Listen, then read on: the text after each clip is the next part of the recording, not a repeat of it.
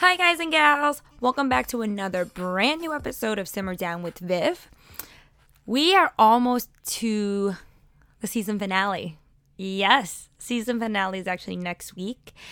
So this was one of the second to last episodes for season 1, and I've really been fine combing through all the suggestions and ideas that you guys want me to talk about and just things that you want to know, like genuinely curious about. So this week, we're gonna get real. Yeah, like legitimately, we're going to a whole new level. Like, getting to know my parents is one thing, but as you can tell by the title of this episode, it is called To All the Baby Boys I've Loved Before. Yes, you guessed it. We're going to talk about ex-boyfriends specifically. We're going to talk about love. What is love? What I've learned from bad relationships. What I've learned, the good and the bad. I don't want to just say bad because there are always both sides. If it was bad from the get-go, then why would I ever have been in quote-unquote love? So first off, let's talk about why. Of course, you guys have suggested this and wanted to know more about me as a person, but I have been having conversations, actually 2 in the past week, with a lot of my colleagues and my friends. And we talked about relationships, like who we are as a person and how we grow. And I was like, wow, it's like the universe is like, this should be one of your second to last episodes. So that's why we are going into this topic. Another thing is, first off, I want to talk about the title. The title is probably like, why is it called Baby Boys? Is it throwing shade? Maybe a little bit. But honestly, I call them Baby Boys because I was a baby girl. I was young. I was naive. I was innocent. And I was so wrapped up in the moments, and I wasn't able to have pure clarity, which is what I have, I think, now. And as I get older, I am able to see why those relationships failed. And it's not necessarily one person that like did all of it and was a bad guy, but it takes 2 to tango. So I've been doing a lot of self-reflection this year and just trying to figure out like how I was and how I was perceived or how I was to be in that interaction. So that is why it's called All the Baby Boys. So first off, I want to say that I've been in I consider 2 very serious relationships. And when something that is serious, and I've always been on long-term relationships, it is very devastating and completely heartbreaking when they fall apart. When you go through something so traumatic, some kind of light does shed on the whole situation afterwards, and you are able to appreciate it. It does take time. It does take time to heal. So let's get started on the first relationship. So the first one is my first ever relationship. It's my puppy love. It is my first love, my first understanding of what the movies portray and how it can, be real life and how you can experience those things. First off, let's start by saying those movies, they mess you up. They set you up for failure 1,000%. You see everyone, like everything is so picturesque, and when you fight, I'm going to be honest, The Notebook messed me up. Till this day, it's still one of my favorite movies by Nicholas Sparks. But to this day, it gives you this fake sense of what a relationship. A Walk to Remember, that's another Nicholas Sparks movie. I'm starting to think that there's a pattern. But when it comes to rom-coms or romantic films, it's very Hollywood, right? There's always a happy ending, but it isn't like that in real life. So I was already set up for failure, me and this guy. So we met in high school, probably it's the first day of high school. We were in the same class getting our attendance. We had to get our attendance on like our programs and stuff, and it was sorted by the first few letters of your last name. So we had to be like grouped in these little bundles classes thing. I don't get it. High school is just weird. High school in New York City. I don't know if it's something different. But I remember I saw him and I was like, holy cute. He is so cute. Holy cute. Holy smokes. He is so cute. I remember my 14-year-old self was just like, he's so cute. I want to get to know him. But how? High school is huge compared to like junior high. So I'm probably never going to see him again. But, faith would have it. We were in a few of the basic freshman classes like gym, Spanish 101, I think math 101. I don't know, but like basically 101 classes. But I was so nervous to talk to him. So I would always sit maybe like within a few seats of him and I wasn't a creeper. It was because that's how the seats were assigned. Okay, don't judge me yet. But, we had to work in group classes and like group activities and stuff. So I kind of, always kept my distance, but always stayed quote unquote professional. Anyway, after maybe about the first month, all my friends at this point knew I had like the biggest crush on him. And I knew that he liked basketball because he always played basketball around the school, and he also played around the park near school. And at that time, the Sixers were a big team, very successful. Started to watch Sixers games because I was like, oh, maybe if he asked me to talk to me about like games, like I could show that I know basketball. So I started watching, and I remember my brother and my father was just like, why are you all of a sudden into, basketball, the NBA? And I wanted to know teams and everything. So I learned to not only play basketball, I also learned a lot of information about basketball. And I, believe it or not, fell in love with it myself because I truly enjoyed playing it. And it was varsity basketball tryouts for both the girls and the guys. The guys had JV, which is junior varsity, and varsity. And the ladies only had varsity. We didn't have a big enough team for JV. So I tried out and he tried out for JV. And I got on varsity. And this was solely because I was practicing at home. I practiced with a soccer ball because we didn't have a basketball. And that's how I learned to play basketball, believe it or not. So I got on the team and he didn't. And he was very upset. But at this point, we were like talking. We were talking on AIM a lot. And he asked me out to go to like the movies and stuff. And then maybe like a week later, we became boyfriend and girlfriend, which basically meant nothing. So we always like text or talk on AIM, sit at lunch next to each other. And he would be like the manager of all my teams. So I also played tennis and volleyball. So we traveled all the time together because that was the only time we got to see each other. And for the next 4 years, that's how it was. And in hindsight, there were so many red flags, and I don't think I saw them because when you're in it, you never see these flags, right? He was pretty angry and he was pretty upset. He didn't care about school too much. He had a lot going on in his life, and I'm by no means finding excuses for him. There's no point of me to find excuses for him, but he was really not in a good place. The only thing he kept telling me was how much like he loved me and he needed me in his life, and I was the only stable person and the only person that can give him happiness. And that is a lot for someone who is the age of 14 through 18. You're changing a lot. You are going through a lot of your own emotions. And it's a big burden for someone to have that responsibility for someone else's happiness. And I did not see that as a burden, but I saw that as a responsibility. And it was my sole job. And I have to say, it wasn't a healthy relationship. We were so codependent on each other. We even had the nickname of being called butt cheeks. That no matter where I went, he would go, and vice versa. Everywhere I went, people would associate him as being my boyfriend. It wasn't so much that they used his name. It was to be like associated, and he was quote unquote my property. He hated that. And he had a lot of insecurities about himself, as we all do at that age. So it became very abusive. First, it was just mentally abusive of you couldn't wear something too short. You're showing your legs. And when he explained it to me, when he would get so enraged, he would just be like, because you're mine and I don't want other people to look at you and think of you in a different way, in a different light, such as like fantasize about you. Not that there was anything to fantasize about. Like, remember I told you guys I was very underdeveloped. So he was very, very controlling. But I didn't see it as controlling. I saw that as love. I was like, he cares so much about me. He just wants to keep me in like his safe little bubble. We did fight all the time. Throughout class, we would fight. Everyone in the hallways, we would fight. And everyone kind of knew. We would break up and get back together. Break up and get back together constantly, back and forth. And I started cutting class. If he wasn't happy about something, I made it my mission to make sure he would feel better. And he did the same for me too. So as you can tell, young love is not always the best love because you guys are just feeding off that insecurity. You guys are feeding off all those emotions, and also you think that your first love is your everything, right? You think you're gonna marry this person, you think you are going to die with this person, you think you're gonna just be this is your person forever.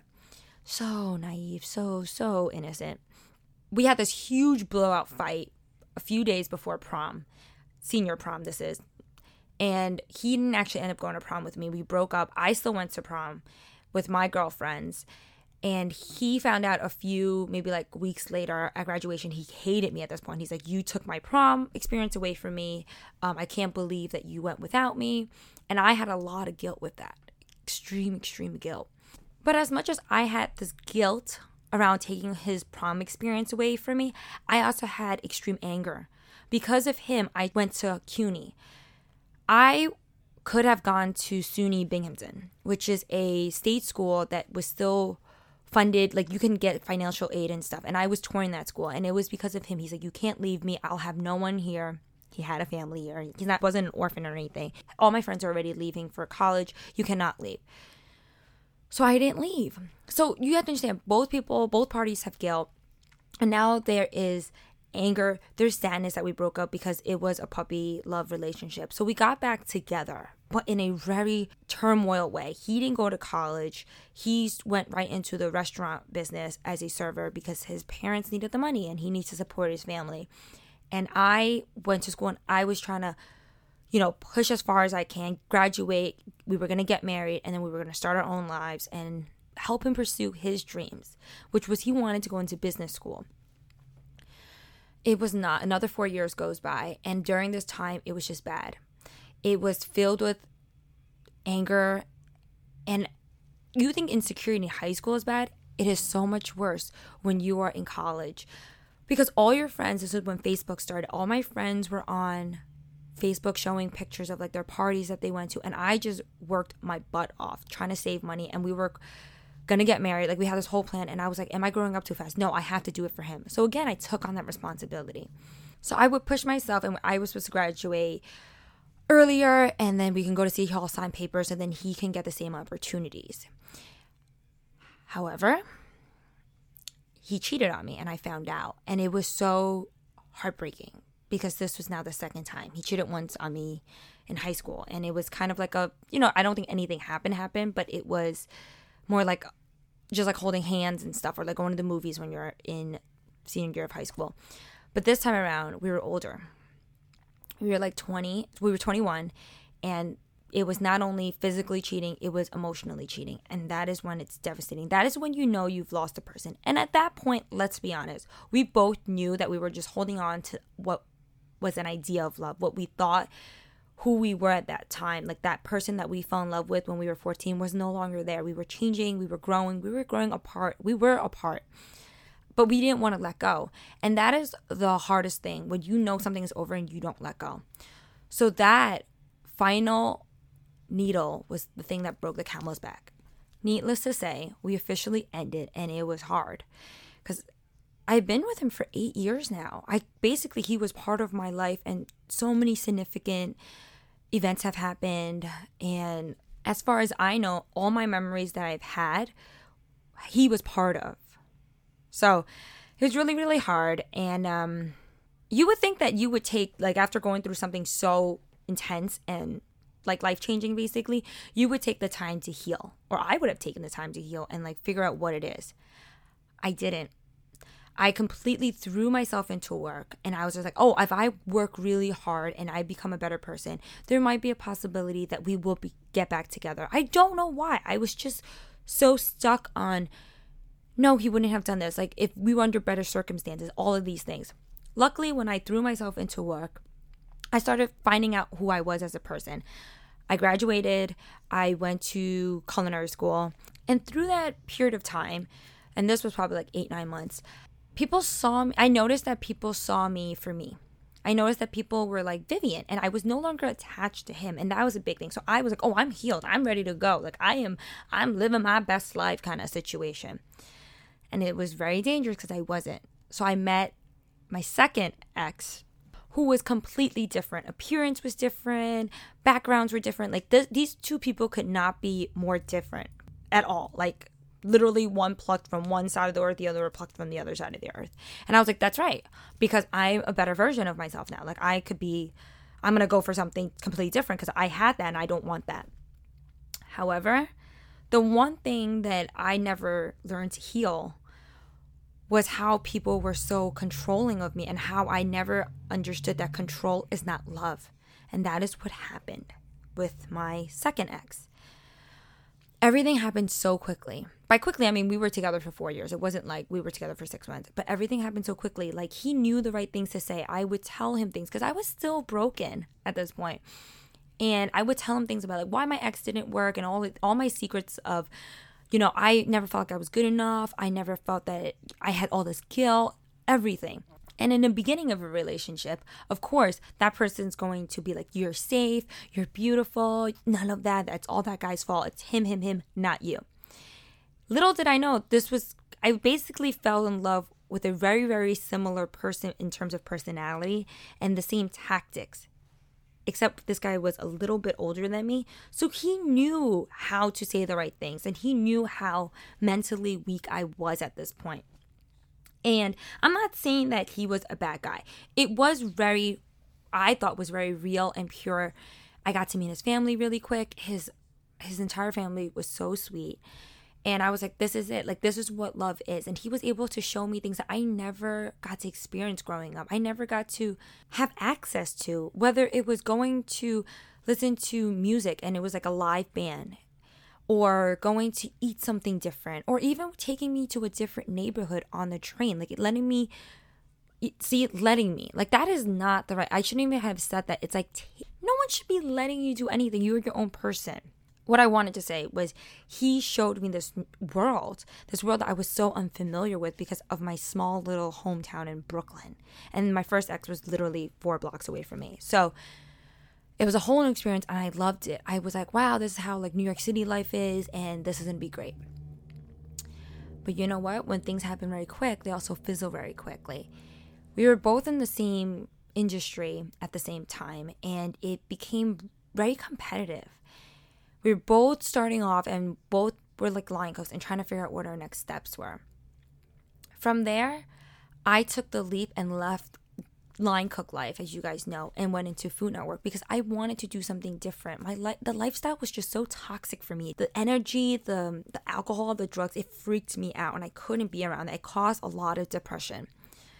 And he stayed that realm, and I think that's where it got really blurred. Had the same lifestyle. He worked nights, I worked days because it was corporate life for me. And from there, we started drifting apart. Then we tried to make moves into like what plan for the future. Constantly planning for the future of like, hey, what are we going to do next? So we moved into a house together, far, far away, but close to his family. And at this point, I loved his family. I spoke to his family more than I spoke to my family. And in this sense, I was being planted into a place where I had no access of really getting home. Yes, I could have taken the train home, but it would have taken me 3 hours from living from the Bronx now, which I'm completely foreign, to going back to Brooklyn. So if you go through Bronx, you have to go through all of Bronx, all of Manhattan, and then I live in South Brooklyn. So I had to go all the way back. And I had 1 day off because I still worked on the weekends at Coach to make ends meet. And it was just very depressing. So it was just constantly me being in that house by myself, or we would see his family. And the only saving grace about seeing his family was they didn't know anything, which is a huge red flag. If you're going through something with your boyfriend or girlfriend, you're fighting and you are about to like kill each other on the weekends, and it's just not healthy, but in front of other people, you smile and you pretend that you are some kind of celebrity couple, that everything is all perfect and dandy, that is a huge red flag. That is something is not right, and you guys are trying to cover it together or separately. And of course, at this point, he knew all my insecurities, right? And I knew some of his. Like, he had a lot of issues with his own internal battles, internal demons. So we would both be picking at each other and picking at each other's sore wounds and like open them and just pour salt all over them. Near the end of this, we were both extremely unhealthy. And he had this whole, it was like a switch thing. His ego got the best of his ego was riding his life. He's just taking the wheel. And he wanted to become very successful very quickly. And I was always like more of the tortoise. Take your time, slow and steady. You got this. It takes time, pay your dues, all of that. He didn't like that. And we decided to go to couples therapy as like one last like help thing. And couples therapy really showed a lot of how bad it was. And I'm going to share that with you guys right now. Going to a complete stranger and telling them I have an issue with this person that I love and I can't communicate with this person. That's not the problem. Seeing that you have a problem is the first step. However, how each person responds to that is a different thing. I kept saying everything was my fault. I can't do this. I can't help. I am sad. I don't know why I'm sad. I'm always crying. I am going through a lot of emotional stress. I am emotionally not healthy. Mentally, I'm not healthy. And he would be like, yeah, she's not healthy. She's causing us a lot of pain. She's causing us a lot of, I don't know what's wrong with her. So right away, you have one person that feels like it's all their fault. Everything that's happening in terms of the relationship is on that person's shoulders, and they are completely broken and shattered. The other party not taking any kind of blame or accountability or anything like that, and saying, yeah, it's completely this person's fault and I am suffering because of this person, rather than, hey, I need to help this person because they're my partner and I want to make sure that we are stronger together. There's a huge breakdown in what a relationship is, and it wasn't 50-50. It was just all red negative. Like, looking back on it, that relationship should have ended 2 years. It went way past the shelf life. Like, it rotted. It was disgusting. It was like decomposing. And for some reason, I hung on to that for very, very dear life. It ended really badly. The way it ended, I felt, was very harsh. He was going to his friend's bachelor party, which was like out of the country, and woke up really early to leave the house. And he just said, leave your key in the mailbox, take your crap out, and by the time I come back a few days later, I don't want to see any trace of you in this house, which belonged to him because we weren't married, and he did pay for a lot of the down payment and stuff. His family helped him. So I just took care of everything like inside in terms of like construction, because my dad does construction and he helped fix up the internal side. And I never kept track of the bills. I always just thought this was our future. So it was devastating. I've never felt so low in my life. I just completely broke down. I had no control, and my brain was spinning. I called my cousin for help, who lived in Westchester at the time, and he helped me. And he packed all my stuff. I was just sobbing uncontrollably the whole time, throwing things in garbage bags, whatever I could. And I just left. My cousin was very upset at this. He's an older cousin. He wanted to protect me, and he was like, let's break a window or something. And I just said, no. I don't want to do anything. I just want to leave his house to be his house. I just want to take what physically belongs to me, what I paid for, and leave. I just want to go. I was so ashamed that this was a complete failure. I did call one person, which was his mom, the very next day after I was kind of settled or in between packing and basically like a mad rush out of that house. The first thing I said to her was, I'm sorry I can't take care of your son anymore. I still was so damaged that I thought after all of this, after how harsh he was to cut me out of his life and toss me out like yesterday's garbage, I still felt that it was my responsibility to care for him. I still felt that I had to protect him. And she was really sad. She goes, I had no idea all of this was happening. She brought some of the stuff over from her house because we had some of the stuff there. And I said, we said our goodbyes. Afterwards, I started to figure out how to heal myself. I let myself break, and I didn't do anything. At this point, I was still working, and no one at work really knew what happened. So I just went to work. I would get there really early and cry, and then go to, do work, and then take the train back. I was like a zombie. I was completely numb. I would go to therapy about 3 times a week, and I started to take care of myself. I started to learn. The first 2 months of therapy, I would just cry. Tell her, it's me, it's because of my, I'm not good enough. I'm a bad person. I suck, and nobody loves me, and I'm not worthy of love, and no wonder everyone leaves me. No wonder everyone, whether cheats on me or kicks me to the curb, because I'm not worthy of anything. So my self-worth was extremely low, and it was extremely raw. I was shattered. It was a skeleton of me. I never ever looked at anyone. I never tried to have a conversation with anyone. Whenever I took the train, I would always have sunglasses or some kind of music. And my therapist was trying to understand all of this. And she goes, what is one thing that makes you happy? No matter how bad things get. And I said, a dog. She goes, why? I said, because dogs are always happy. They go through pain, but they don't hold on to it. And they just live day by day, hour by hour, minute by minute. And she goes, well, why don't you try that? If you love them so much and you think they bring so much joy into the world, then why don't you do that? So that's what I try to do. I took one day at a time. Today, I found one thing that made me happy. And it could be hey, I made the train. Or, hey, I'm listening to a song I like. Or, hey, I got myself a donut. little friendly reminders. And through therapy, constantly going, eventually became twice a week for every week. It was a lot of therapy, basically. I think I paid for like summer house or homes. I started to recover, and I started to understand that I had a lot of damage done to me, and it is not always my fault. And I, most importantly, learned that I am worthy of love. I am worthy of being heard. I am worthy of being a partner, being equal. I am worthy for someone to love me for me, even though I have insecurities, and even though I have baggage, or even though I have bad days or bad weeks. And I started to learn to love myself. I really did. I learned to love me for me. I learned to appreciate the things I have, and I started getting stronger.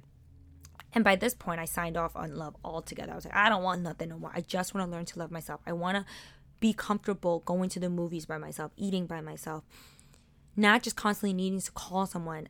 I wanted to be comfortable in my body. I wanted to be comfortable in my mind. And I started to just do things that made me happy, whether it was going to the gym for a little bit, whether it was going to walk around in a park or anything like that, on a beach, anything. So, yes, relationships were hard. But when I started to take care of myself and love myself and was genuinely happy with myself, I started attracting the right energy. And that's when Jay came along. Yes, that doesn't mean that I didn't have any issues. That didn't mean that some of those insecurities didn't come on to our relationship. They did. But what true love is and what pure love is someone that loves you and gives you courage, that gives you support, and that gives you the courage and support to be honest, to be you, to be really, really you, no matter on your worst days, on your best days. I'm not afraid to fail. I'm not afraid to try something, because I know no matter what, Jay is going to be there, and he won't make fun of me. He has my back, and that is love. And that is everything that I hope for, even my ex-boyfriends. I don't think they're bad people. I don't hate them. And it took me a lot of time to figure that out. If I see them on the street or in passing, I don't say, oh, I never want to see them again. I wish they never lived in New York. New York's a huge place. And it's not right for us. It's not fair to you or yourself or anyone that's around you to have hate. I hope that they are able to find someone that loves them for them. I hope they're able to figure out some of those inner demons, as I have, because we all have them. They're not evil. And I don't think that what they try to do to me or what they've done to me is because they wanted to hurt me. Maybe when they were angry, they didn't want to cause pain. And there was some physical pain and emotional, definitely more emotional than physical. But I was no saint. I was not an angel. I was not mature. And it was a back and forth. When you're not healthy, how are you supposed to expect someone to love you for you when you don't love yourself, when you don't respect yourself? No one's going to respect you.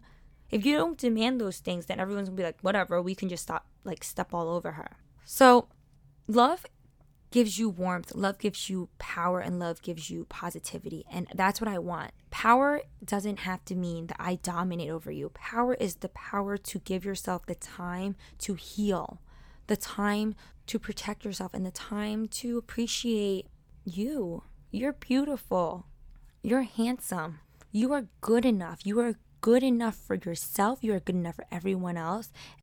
And more importantly, if someone doesn't love you back, that's okay. Your love for yourself is enough, and everything else is extra, and everything else is a bonus.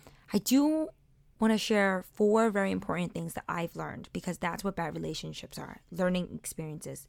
It teaches you, it's God's way of teaching you, this is what you don't want, right? It's like a bad job interview or bad food that you taste.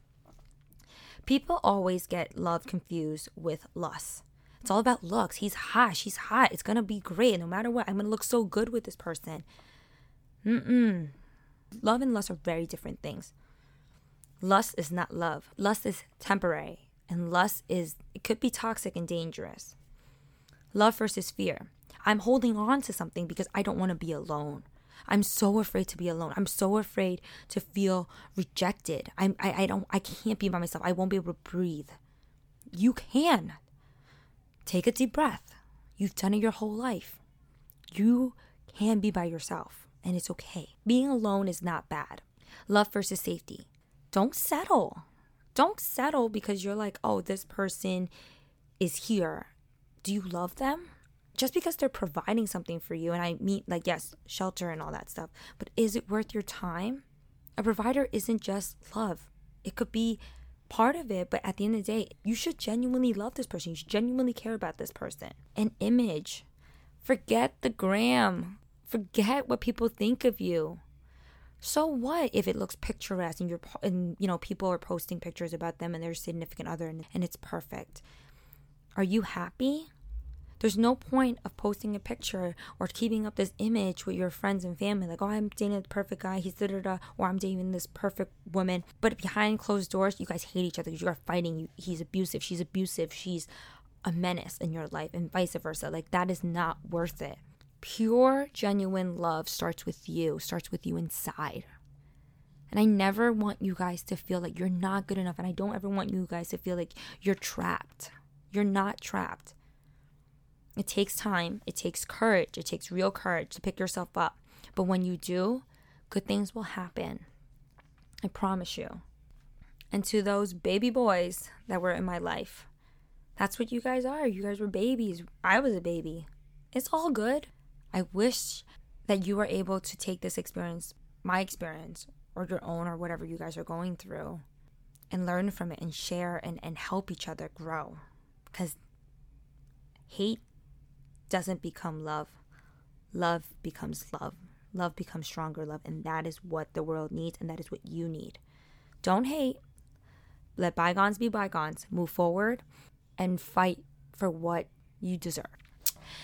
That's a conversation, right? That was a toughie one. You know what was also tough? Trying to figure out a recipe that how the heck am I going to glue this sensitive topic together? So I did think of one thing. What was one thing that both my ex-boyfriends had in common?